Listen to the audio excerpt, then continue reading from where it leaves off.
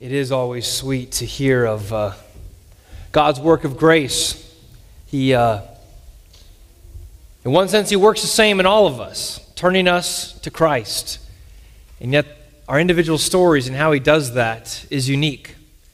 And so, Vincent, praise God for His work of grace in your heart and life. Thanks for sharing and for following the Lord in obedience there. We rejoice with you. Well, as we come to the Word of God this morning, let's bow together in prayer. Oh, Father in heaven, we cry out to You because You are a holy God, and we recognize that we, on our own, looking at our own lives and our own deeds, are unholy. We have, even this week, Father, we have chosen the path of foolishness many times. We have looked for satisfaction in the things of this world and sin, and rather than looking to Christ, rather than going to the fountain of living waters. Oh God, forgive us. We thank You that in Christ we can approach You. We can approach a holy God. We can call You Father because of what Jesus has done for us. And now as we look to Christ in the Word, as we see Him presented, may You give us eyes of faith, humble and contrite hearts, that we might live according to Your Word. It's in Jesus' name we pray. Amen. Well, when Jesus came on the scene and He presented Himself to first century Israel, He came bringing a spiritual revolution. He came to bring something new, something different from the religious establishment at that time. As He said at the end of Luke 5, He didn't come to put new wine into old wineskins. He came to put new wine into new wineskins. He was going to switch things up. But you might ask, hearing that, didn't Jesus come to fulfill the Old Testament? Wasn't He in line with what the prophets had foretold? I mean, this was a continuation of what was taking place, not a U-turn. To which you'd be right. He is fulfilling the Old Testament. But when I say that Jesus came to bring about a spiritual revolution and to bring something new, I'm particularly speaking to the religious system at the time. Jesus came in a time of distorted religion. Israel had indeed sought to obey the law, the Old Testament, the Torah as they knew it. And they took their religious obligations seriously, but they had lost their way. In other words, the religion in Israel, as taught by the religious leaders in Jesus' day, was a false religion. So Jesus had to switch things up. He did this by pointing back to the Scriptures. He did it by making bold claims about Himself and by the way He ministered and reached out to people. And we're going to see this today in our passage. And I invite you to take out your personal copy of God's Word and turn to Luke chapter 6. Luke chapter 6, as we continue our verse-by-verse exposition of the book of Luke.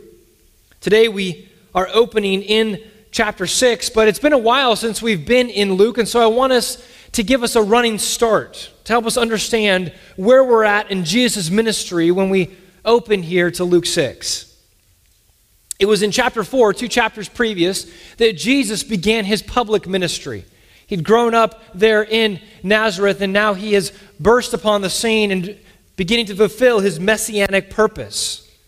And so He begins to go all around Galilee, the northern part of Israel, proclaiming and teaching the gospel of the kingdom. He, the king, had arrived, and it was time for Israel to follow its king.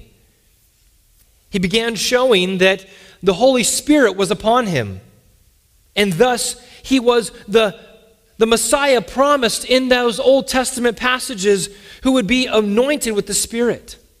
He made this unmistakable because He exorcised demons out of people. He healed sick people. He caused hordes of fish to appear that weren't there previously. And He taught with an authority the people had never heard before. And with this incredible display of power and teaching, He began calling people to follow him. He pulled Peter, Andrew, James, and John from their fishing nets and said to follow him. He called Matthew or Levi from his tax collecting business to follow him. And these men left everything to learn the way of the Master, Jesus of Nazareth. And as Jesus was doing these things, he began to pull disciples to himself to follow him in his way. He began to draw the notice of the Pharisees and the religious establishment. You see, there's a new teacher who was poaching disciples in the Pharisees' hunting grounds. This was their territory. Who's this new guy? And by his popularity, he was vying for top dog in the area, and their spiritual monopoly was threatened by his presence. And so Luke records that the Pharisees begin taking interest in Jesus and in fact begin shadowing him starting in chapter 5, verse 17. And from that point on, the tension continues to build. The opposition between Jesus and the religious establishment continues to heighten. At first, they just turn and question among themselves. Who is this guy? Who does he think he is? Then they pulled aside some of his disciples and say, hey, what's Jesus doing over there? And then they begin to speak directly to Jesus at the very end of chapter 5.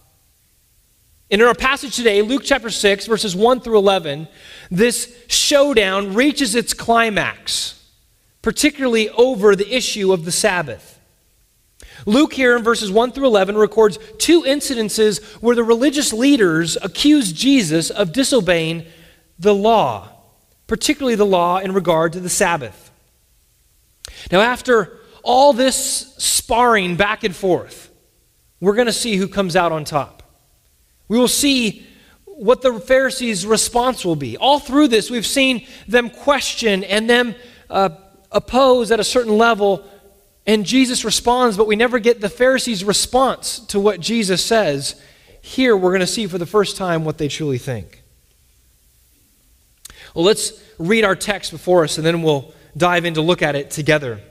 Luke chapter 6, follow along as I read verses 1 through 11. On a Sabbath, while he was going through the grain fields, his disciples plucked and ate some heads of grain, rubbing them in their hands. But some of the Pharisees said, "Why are you doing what is not lawful to do on the Sabbath?" And Jesus answered them, "Have you not read what David did when he was hungry? He and those who were with him? How he entered the house of God and took and ate the bread of the presence, which is not lawful for any but the priests to eat, and also gave it to those with him. And he said to them, the Son of Man is Lord of the Sabbath." On another Sabbath, he entered the synagogue and was teaching. And a man was there whose right hand was withered. And the scribes and the Pharisees watched him to see whether he would heal on the Sabbath, so they might find a reason to accuse him. But he knew their thoughts.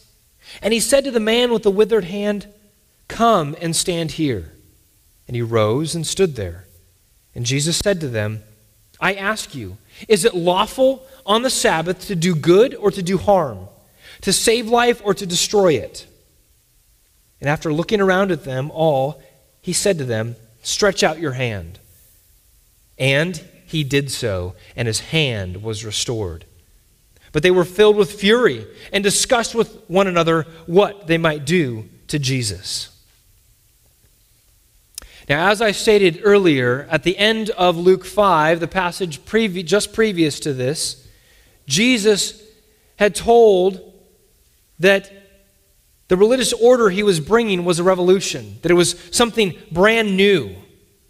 It was completely different than the rabbinic Judaism active at the time. The two systems could not be mixed. And here in chapter 6, Luke begins showing how that revolution was beginning. What is that newness looking like? What is this new wine that Jesus is speaking of? And so in our passage this morning, we are going to see three ways that Jesus revolutionized the religion of his day. And by doing this, we'll be challenged to make sure that we are truly with Jesus and part of his spiritual revolution. So let's begin by looking at the first way that Jesus revolutionized the religion of his day. The first is he read Scripture correctly. He read Scripture correctly. And we're going to see this in verses 1 through 4.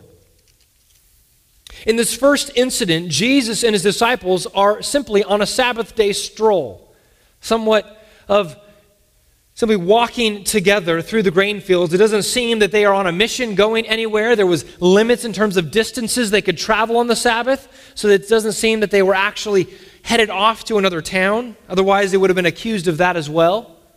But simply seems that they are out on a walk.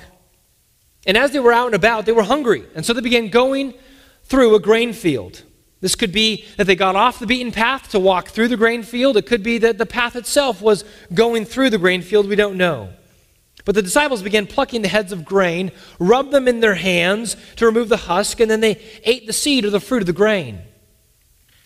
Now, we aren't sure what grain it was. It could have been wheat or barley. Both become ripe and ready to harvest in spring or early summer. Very well could have been one of those.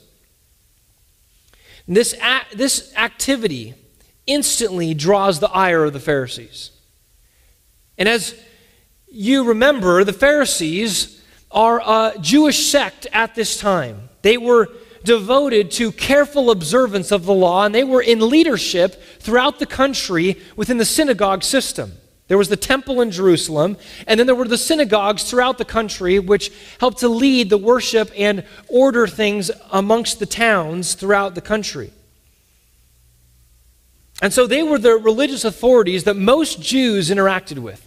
When they thought of a religious leader, someone who understood the Bible, understood the law, they would think of the Pharisees and their associates, such as the scribes or the teachers of the law. And as we've noted, these religious leaders have felt threatened by Jesus and his new way of doing things. And they've been following them. They've been keeping their eye on Jesus for some time now. And they're challenging him, pushing back wherever they can. They think that they have the upper hand. They think they know the law. They think they know the Bible better than Jesus, and that they can catch him in disobedience. And because of their knowledge of the law, they think they have power over the populace, over the people. Who are you, mere citizens, to think you know the law? We are the ones that have devoted our lives to studying it. And so, but it's just a matter of time here before the people see who's truly the better lawkeeper, Jesus or the Pharisees.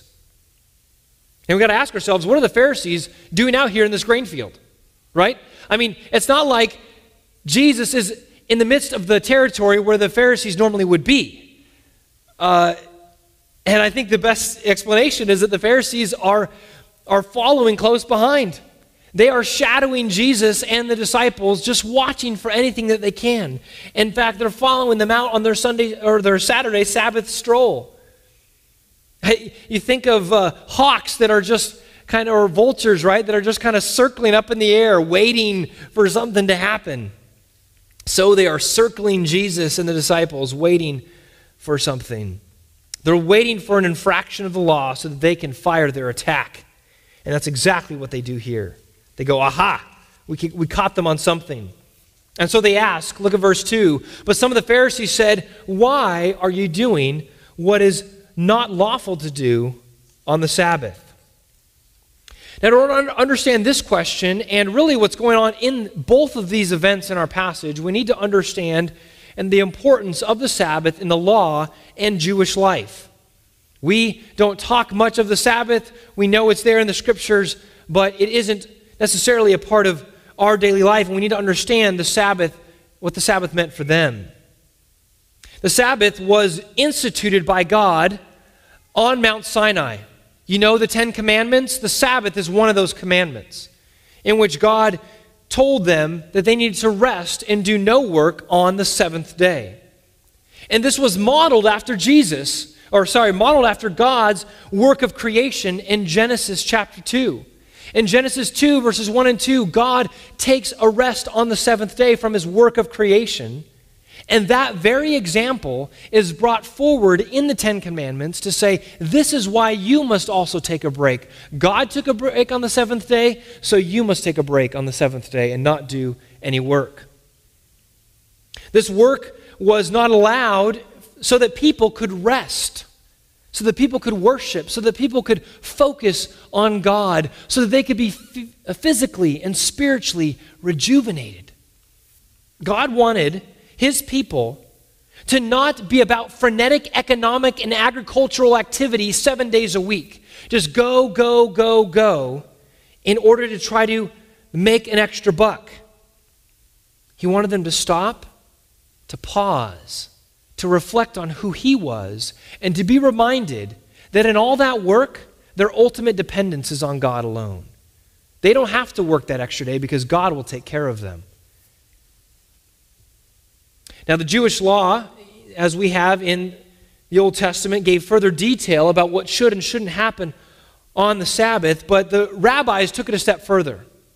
They didn't want to break the law on the Sabbath, and so they created extra regulations. In fact, it was recorded later that they came up with 24 chapters written stipulating all of these regulations. And it's been said that one man sought to study one of those chapters, and it took him 2.5 years studying exactly all that was laid out in that one chapter, and yet there's 24 chapters. There were so many laws and rules that the rabbis came up with in order to control and regulate the observance of the Sabbath. You can imagine the environment that this would feel like for your average person in Israel at that time. It was extremely oppressive. You would have this sense that you're going around every Sabbath day. You don't want to take one step, touch one thing, because you might be breaking the Sabbath law at some point. Because it got into the minute details of life. And yet this was the duty that the Pharisees loved. They were the Sabbath police. They loved looking around, making sure that everyone complied with these rules. And they would watch for infractions. They would take pride in their own ability to know those regulations and to follow them carefully.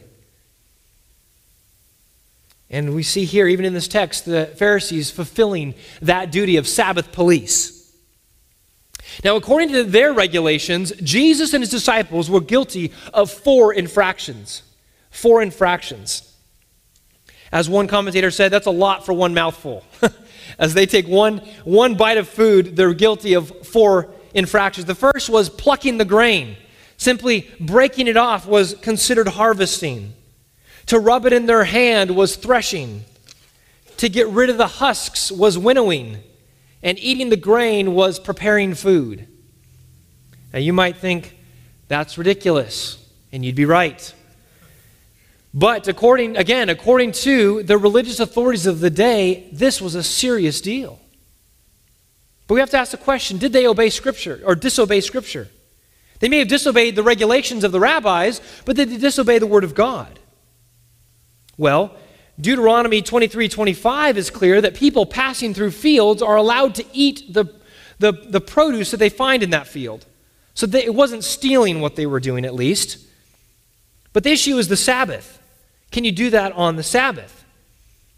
Now, Exodus 34:21 is clear that there should be no harvesting and reaping, and planting and reaping that takes place on the Sabbath. There should be a break from that.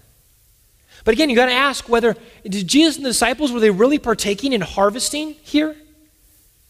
That command seems to be given to those who are harvesting for their living.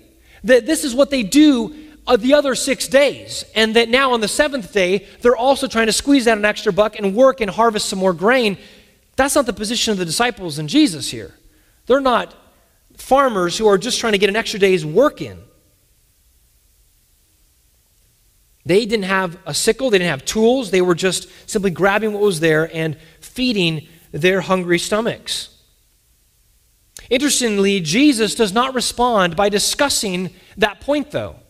He doesn't say, well, if you turn back to the law, you'll see that we didn't actually break the law. Instead, he goes deeper. He goes deeper at the purpose of the Sabbath. What is the Sabbath for? What is the law for? And so with that, he gets to the heart and intent of the law. And so he points back to an earlier event in the scriptures, and we see this in verses 3 and 4. Look at Jesus' response. It says, "And Jesus answered them, 'Have you not read what David did when he was hungry? He and those who were with him, how he entered the house of God and took and ate the bread of the presence, which is not lawful for any but the priests to eat, and also gave it to those with him.'" Jesus' reference here is to an event in David's life, one that you may or may not be familiar with. It's recorded in 1 Samuel chapter 21. David was anointed the next king of Israel, but Saul was still on the throne. And Saul was threatened by David, this one who was anointed king. And so Saul was hunting David, seeking to kill him because Saul didn't want this threat anymore. And so it's in the midst of David being pursued by Saul and Saul's murderous pursuit of him that he's seeking to feed and supply himself and his band of men. He's got disciples, as it were, or mighty men who were fighting with him, and he's got to feed this small army. What is he going to do? And so it leads him to the priestly city of Nob, and David asked the priest there to feed them the bread of the presence. The bread of the presence, or showbread, was the bread consecrated for the priests. The law had stipulated that it was to be changed out every Sabbath, and the old bread that was taken off of the plate was able to be eaten by the priests, and that it was bread that was only there for the priests. And yet in this account in 1 Samuel 21, David and his men are in great need. They're in great hunger. They need sustenance. And so David asks if they could have that bread. The priest there inquires of the Lord, asks God, and then he gives the bread to David and to his men. Now, why did Jesus use this story? Why did he point back to this account? Here's his point. His point is this, that one's interpretation of the law should not be so rigid that it allows for no exceptions. He says the ceremonial law was important, but in David's case, human need superseded that ceremonial law. The human need of simply needing to feed hungry stomachs superseded that ceremonial technicality. And so Jesus is saying that if it was appropriate for David to feed his men with the priestly bread, then it's certainly appropriate for Jesus to feed his disciples on the Sabbath. Again, fulfilling the human need that's there. And this, going back to the Old Testament, particularly David, the great leader in Israel's history, is shrewd because it puts the Pharisees in a bind. They've got to make a decision. What are they going to do here? If they condemn Jesus, then they also condemn David. You see, Jesus unites himself to David and says, we're doing the exact same thing David did. So whatever the Pharisees think of Jesus, they also then, by implication, have to think of David. And if they allow for David's case and go, that was allowable, then they must allow Jesus' case as well. And so Jesus showed that he actually understood the true purpose of the Sabbath, whereas the Pharisees did not. The Sabbath was for the benefit of mankind. It was for the rest and enjoyment and rejuvenation of God's people. It was not for the suppression and for the starvation of God's people. It was to bless them. And so in that spirit, the disciples are eating and being sustained upon the Sabbath. And Jesus is saying that's okay. That's what God originally intended. But get this. The Pharisees' religious system had no allowance for taking care of people's needs. They cared more about scrupulous observance of all their regulations than whether anyone got a meal that they actually needed. They would let someone starve on the Sabbath than to give them a meal because they cared more that their rules were followed. They claimed, of course, to be following Scripture. Listen to us, we know the law. But they were actually following their own interpretations and their extra rules that they added to Scripture. But you see, it's easy for us to shake our heads and to wag our fingers at those Pharisees. And to think, how in the world could they add to Scripture? How could they enforce those extra interpretations of the law upon other people? but it's easy for Christians to do the same exact thing. It happens in this way. Think about it with me. We want to follow the Bible. We study the Bible. We think about all that God tells us. We want to live according to God's will and His Word. And so we see the commands that God gives us. And so based upon our reading of Scripture, we develop convictions about the best way to obey the Lord. We read a command or a principle in Scripture, and then we figure out a way to live that out. For example, someone might read the command in Romans chapter 12, do not be conformed to this world. And to becoming convinced of wanting to obey that, they think about how they want to live that out, and they say, based upon that text, they develop the conviction that says you shouldn't watch any shows or movies because they are ways of the world piping into your home. This is being conformed to the world by watching entertaining shows and movies coming out of Hollywood. Now, in this example, it's important to recognize the difference between interpretation, what the text means, and application, how we put the text into action in our lives. And this distinction is crucial. The interpretation of the passage is that Christians should not be conformed to the world. That is something that every Christian should be able to read the text and agree that's what that verse means. We should not be conformed to the world. That applies to everybody. But the application of that verse and that command, which in our hypothetical example is to cease watching any visual media, might and can be a legitimate application, but it's only that, an application. And there's a difference between the interpretation, what the text means, and the application of how it applies.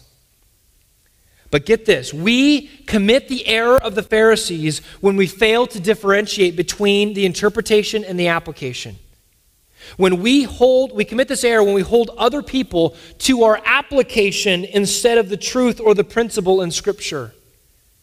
When we start imposing the application that we have chosen and we believe is necessary, and we start imposing that application on everybody else, that is when we cross into the line of where these Pharisees were. Holding people to a standard that is above and beyond where Scripture outlines. And it's very easy for us to do. It's very easy for us to do. And it particularly happens in the gray areas of the Christian life, the places where the Scriptures don't speak immediately or black and white. That's why it's gray. There's the black and white, do this, don't do this. And then there's those things that happen in our lives that we engage in and we're like, what does God want me to do here?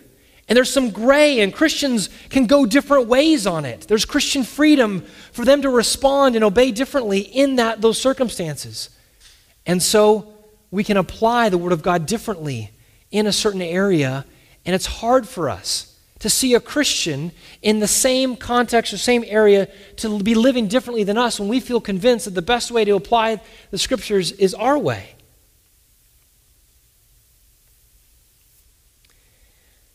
You know, it's interesting that in the last 12 months, we've seen a lot of things within this gray area category that has caused Christians to go different directions in terms of opinions and convictions.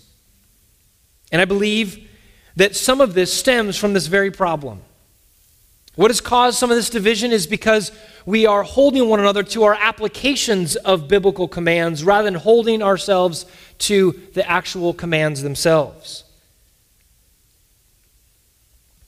We've fallen into the error of the Pharisees when we think we are standing faithfully for the Bible, but we're actually more passionate about our application of the Bible than we are about the actual biblical principle that God commands us. And just to use one example, friends, I believe is the Christian response to COVID-19 and all that goes around that.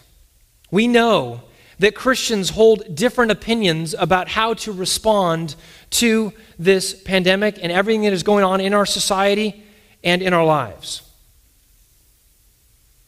And yet we've got to be clear as we discuss this and as we seek to help one another to walk faithfully in this day and in this age, to separate out between what does the Bible truly command and what are simply our applications of those biblical commands. We can agree that the Bible has many factors, many principles that we need to factor into our consideration. We need to love our neighbor as ourselves. We need to consider others as more significant than ourselves. We need to take care of our family. We need to love those around us. But how to apply those principles and those commands has Christians diverging, and has been in the midst of these world circumstances. Some believe that to apply those commands and those principles means that we need to push back against governmental tyranny by having unencumbered interactions with others, and believing that the risk of contracting the virus is less significant than the spiritual, emotional, mental, and relational side effects of the measures that are being required. That's where some Christians believe the best to apply these commands. But other Christians would say that they believe that in order to best live out these commands that Jesus has given us is by complying completely with all the health guidelines that have been given to us, such as wearing masks and staying distant from people. But what we've got to see is that there's different ways of applying the same scriptural principles. And what we need to do in our interaction with one another is that we hold one another to the scriptures, making sure that we are asking one another if we are truly following the Word of God. That is what we care about. Are we obeying what the Word of God has said? Not maybe some other application on top of that. Now, when we hold each other accountable to God's Word, the environment is life-giving. But when we become a community of compliance police, holding people to our applications of the Word of God, it's suffocating and it's oppressive, just like first century Israel experienced under the Pharisees.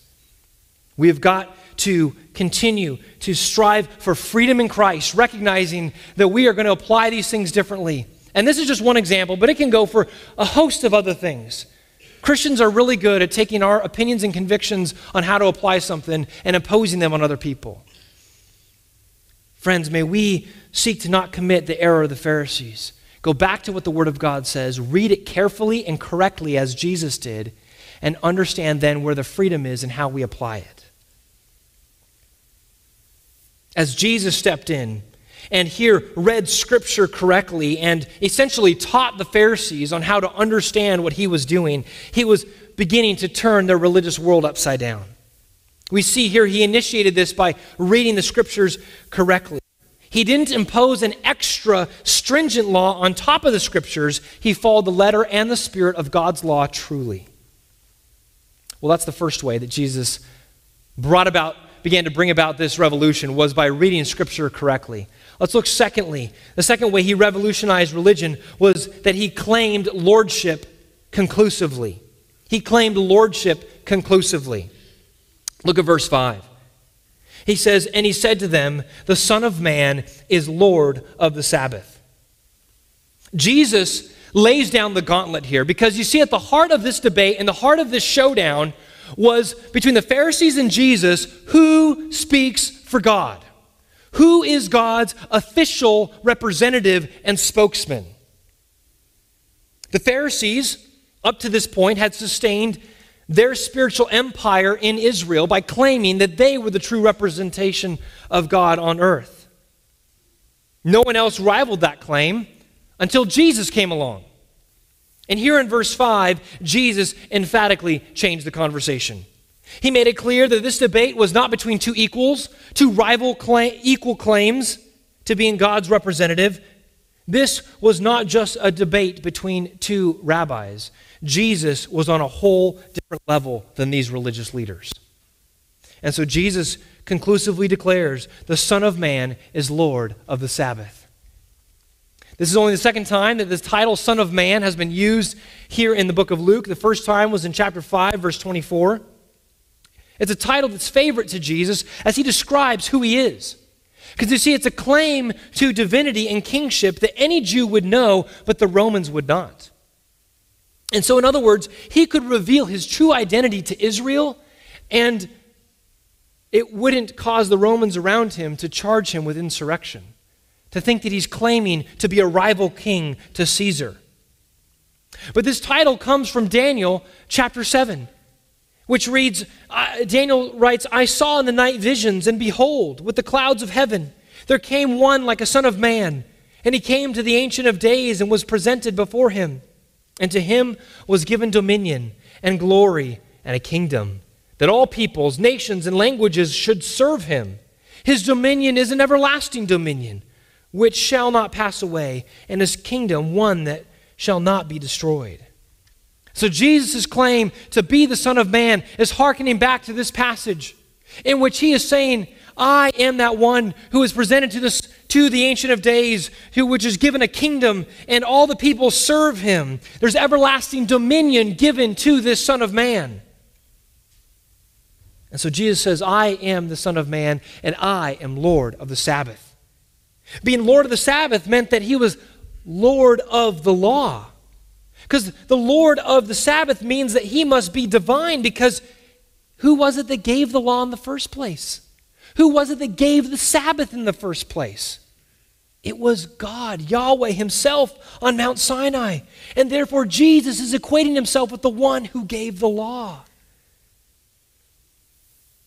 The only one over the law is God himself. And Jesus puts himself in that position. And so Jesus here silences his opponents by stating conclusively that he can do what he wants on the Sabbath because he has created the Sabbath. The Sabbath doesn't control him, he controls the Sabbath. Now we know that even though he's Lord over the Sabbath, he's not going to abuse it. He's not going to just tweak it for his own purposes. He will use the Sabbath as it was originally intended, as we said, for physical and spiritual refreshment. But here, in the ultimate checkmate, Jesus definitively states that he is God's true spokesman. He is the representative of Yahweh, and therefore his word is to be trusted over these hard-hearted leaders who are standing off to the side. Folks, Jesus Christ is Lord of heaven and earth. He owns this universe. We are living in his world. This means we should bend our ears to him as God's spokesman. We need to listen to him.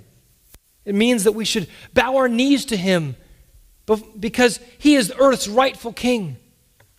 This means we should humble our hearts before him as the all-knowing God. He knows each one of us. He knows all of our ways. For us Gentiles, hearing that Jesus is Lord of the Sabbath might not be too earth-shattering. But we need to put it maybe in another context to hear how it might have sounded to that first century audience. Consider these other implications of Jesus' lordship. For example, Jesus is Lord of science and reason. He stands above science as the creator of it. Science and reason cannot operate outside of his predefined limits. Science and reason don't control Jesus. Jesus controls science and reason. Or consider this. Jesus is Lord of politics and governments. He stands above every government and every leader. He instituted government, and his will determines its scope. He's even Lord over the Constitution, any law created by man. These examples show how Jesus' claim to lordship are just as threatening to people today as it was in Jesus' day.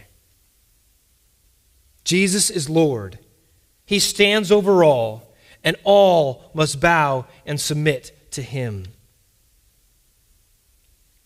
So Jesus' revolution started as he read Scripture correctly. Secondly, he claimed lordship conclusively.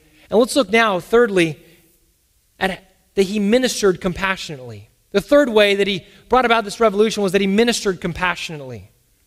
And we're going to see this in verses 6 through 11. Slide says 7 through 11. It's actually 6 through 11. Verse 6 starts us with a new scene, but it's a similar concern.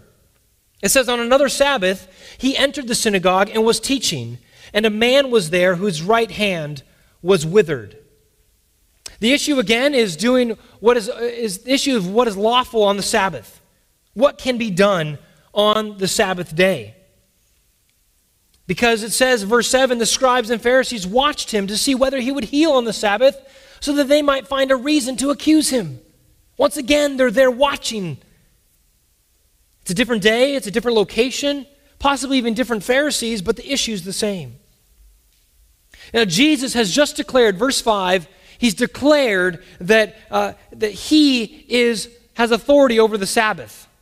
And here now in this account, in verses 6 through 11, he's going to demonstrate that he has authority over the Sabbath. In these verses 6 through 11, we see the hearts of the two sides exposed. We see where the Pharisees stand and what they think of the people. And we see Jesus and see what he thinks of people. This time, Jesus is in control. From the beginning, he's teaching in the synagogue, verse 6 says. He's already there. He's got the microphone. He's teaching on the Sabbath. And the Pharisees come and begin to linger along the outside. Again, you picture the vultures circling. They're watching, looking to see what Jesus is going to do. This verb in verse 7 that says the Pharisees, scribes and Pharisees watched him means to study carefully. They were taking note of every movement to see that he does not slip in some little something that they will not catch. The scene here is, as he's teaching, there's a man there with his hand withered, it says. We don't know how this was brought to Jesus' attention. We don't know if the man happened to walk in the midst of his teaching. We don't know if he happened to reveal his sleeve in the middle of Jesus' teaching and realize that he had the withered hand. Some commentators have suggested that even the scribes and Pharisees brought the man with the withered hand there in order to create this scene. It's possible. The text doesn't say. But somehow it became an issue. Now it says that his hand was withered. We don't know what caused it. Was an accident? Was it born that way? But the muscles had atrophied and there's clearly something wrong with his hand. But the Pharisees were watching with great interest. And here, the drama is high. Right? Jesus is there teaching, he's in control, and now there's something that forces Jesus to act. Either he's going to ignore the man with the withered hand, or he's going to heal, and the Pharisees are going to pounce. What is Jesus going to do? I think of this like a lion that's pacing around the outer edge of a herd and looking for weakness in which it's going to pounce. But as they hope, Jesus walks right into a trap, and that way they can accuse him, the text says. But look at verse 8. But he knew their thoughts. Jesus knew exactly what they were thinking. He knew exactly the tactic that they were trying to make. They weren't going to pull a fast one on Jesus.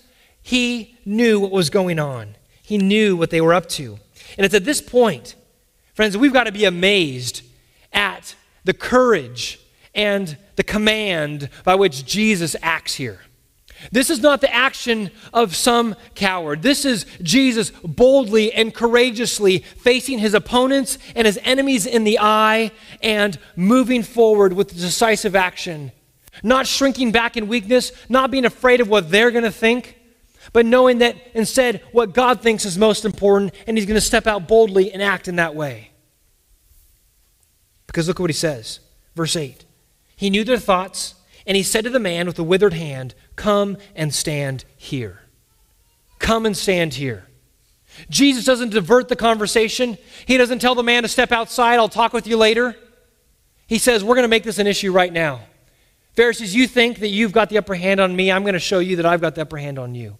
He says to the man, come and stand right here. And now, all eyes, the tension can be cut with the knife as everyone understands what's about to go down. The man with the withered hand obeys Jesus. It says, and he rose and stood there. He's stood right in front of Jesus where all could see. And it's there with the tension high, silence with, you could hear a pin drop, that Jesus then asks all those in attendance, but particularly targeted at the scribes and Pharisees a key question. He says, I ask you, is it lawful on the Sabbath to do good or to do harm, to save life or to destroy it? And here Jesus strikes at the heart of the Sabbath law to which the Pharisees were holding everyone else to. He asks whether the law of God allows for doing good to others or not. Does the law tell us we should do good, or does the law tell us we should do evil? In other words, in the original charter for the Sabbath, what God set up, did God intend for mankind to be benefited or harmed by the Sabbath? The Pharisees know the answer, but they don't change their position. Deep down, they would rather have the man live without healing than have their rules broken.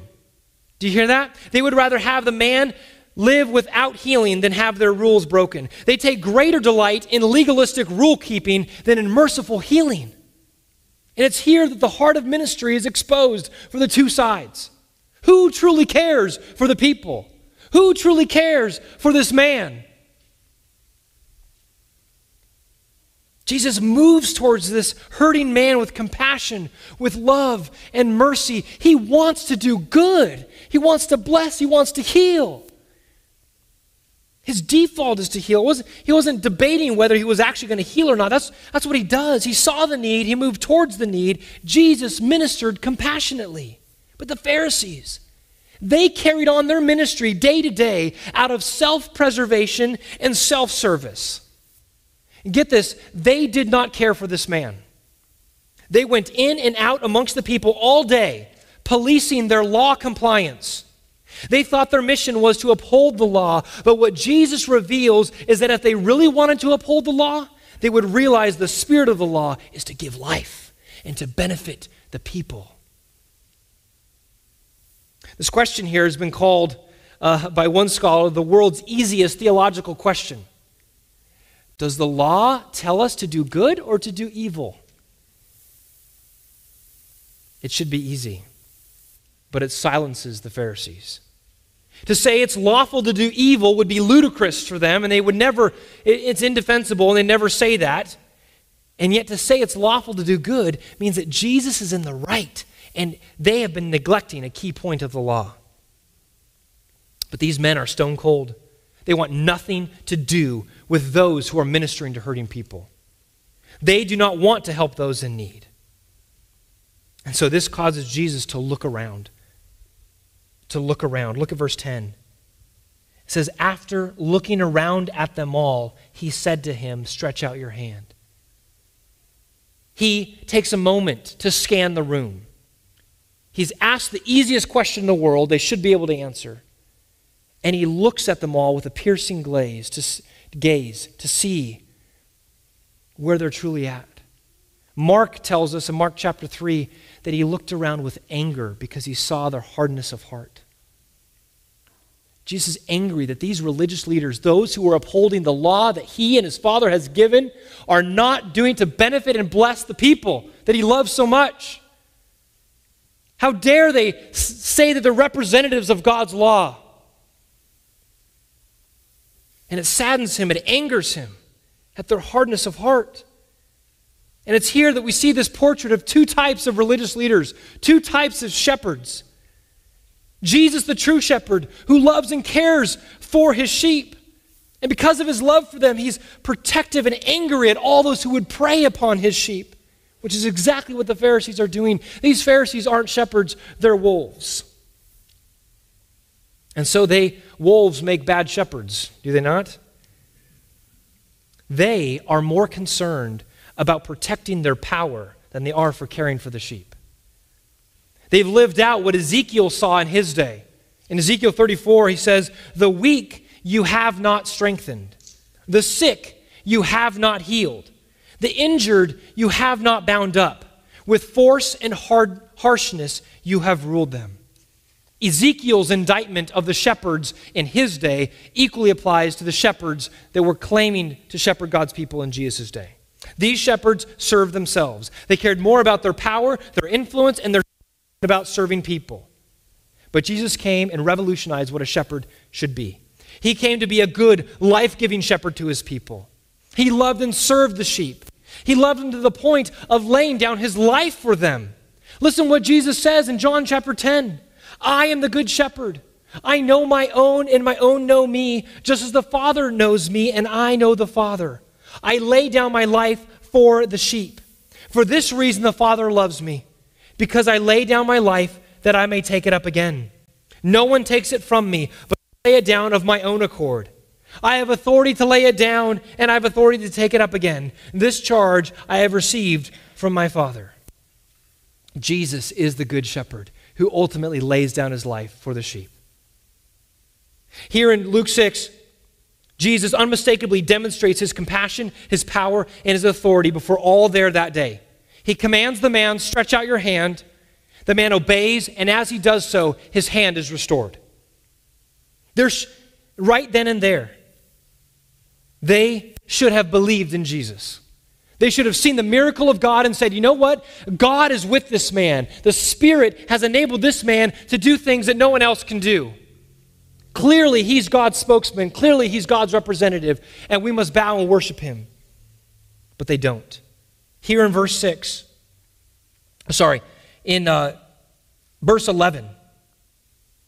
we see the response of the Pharisees. But they were filled with fury and discussed with one another what they might do to Jesus. After all this showdown, after all this where Jesus proves that he is the better way, that he's truly representing the Lord, they are furious. The word here refers to blind rage. They're so angry that they can't even see clearly, think clearly. They're just scuttering about in pure rage because they're so upset at what Jesus is doing. And so they begin to decide what they're going to do with Jesus. And we know what that means, as the course of the gospel is going to show, that they plot to put him to death. Again, I ask you, which group was seeking to do good and give life? The irony that Jesus is looking to heal and give life, and yet these so-called shepherds, upholders of the law, were actually seeking death of Jesus. They were blinded by their sin and their stubbornness to who Jesus truly was and what he offered. And this can still happen today. And I imagine that there are those here this morning and those tuning in who you've been resisting Jesus for a long time. You have never bowed the knee before Christ, submitting him and calling him Lord, repenting of your sins. Jesus is there. He might be a nice man. You've been around religion. You know there's some good moral things that you need to do. But see, following Jesus means submitting to him as Lord. He's not just a nice man. He's not just a good teacher. He is the Lord of all the earth. And either we bow our knees to him now, today, and find life in his name and eternity with him, life forevermore, or we hold on to our sin and our stubbornness, and we reject the eternal life that he offers, and we find that his wrath will come upon us one day. Only in Jesus can we find hope and forgiveness. And so Jesus calls for repentance and renunciation of our self-sovereignty, thinking that we can run life our own way, and instead to recognize that we need Christ. So I ask you, will you repent of your pride and confess Jesus as Lord today? Find life in his name today. I think there's also a lesson here in this text for the church as well. Ministry must always be out of compassion for people. Mercy must drive our ministry. Rigidity to laws and regulations must never be our ultimate priority. By the same token, mercy does not mean that we throw out the standards of God's word. We seek to obey the Lord. We seek to love people. We love the Lord our God with all our heart, soul, mind, and strength, and we love our neighbor as ourselves. So we need to ask ourselves, do we have a heart of compassion like Jesus, seeking to do good through our ministry, not just maintain our power, our influence, or our reputation. So we've seen this morning that Jesus stepped into the religious environment of his day and he flipped it upside down. In contrast to the Pharisees, he read Scripture correctly, he claimed lordship conclusively, and he ministered compassionately. And by doing this, he offered himself to Israel as the way, the truth, and the life. He is the same for us today. For there is salvation in no one else. For there is no other name under heaven given among men by which we must be saved, but in Jesus alone. Let's bow together in prayer.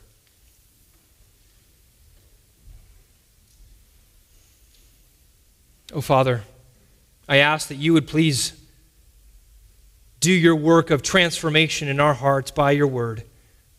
Cause us to follow Jesus with all of our hearts.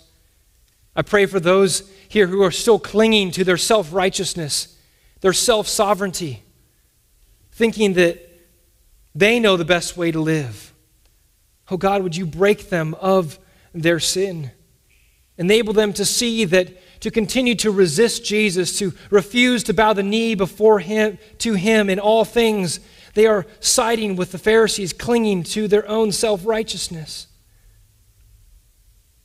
Father, may you bring them life and repentance today. And we pray, Father, as a church, that you'd help us to hold to your word tenaciously, hold to our applications loosely, and enable us to minister compassionately. We pray this in Jesus' name. Amen.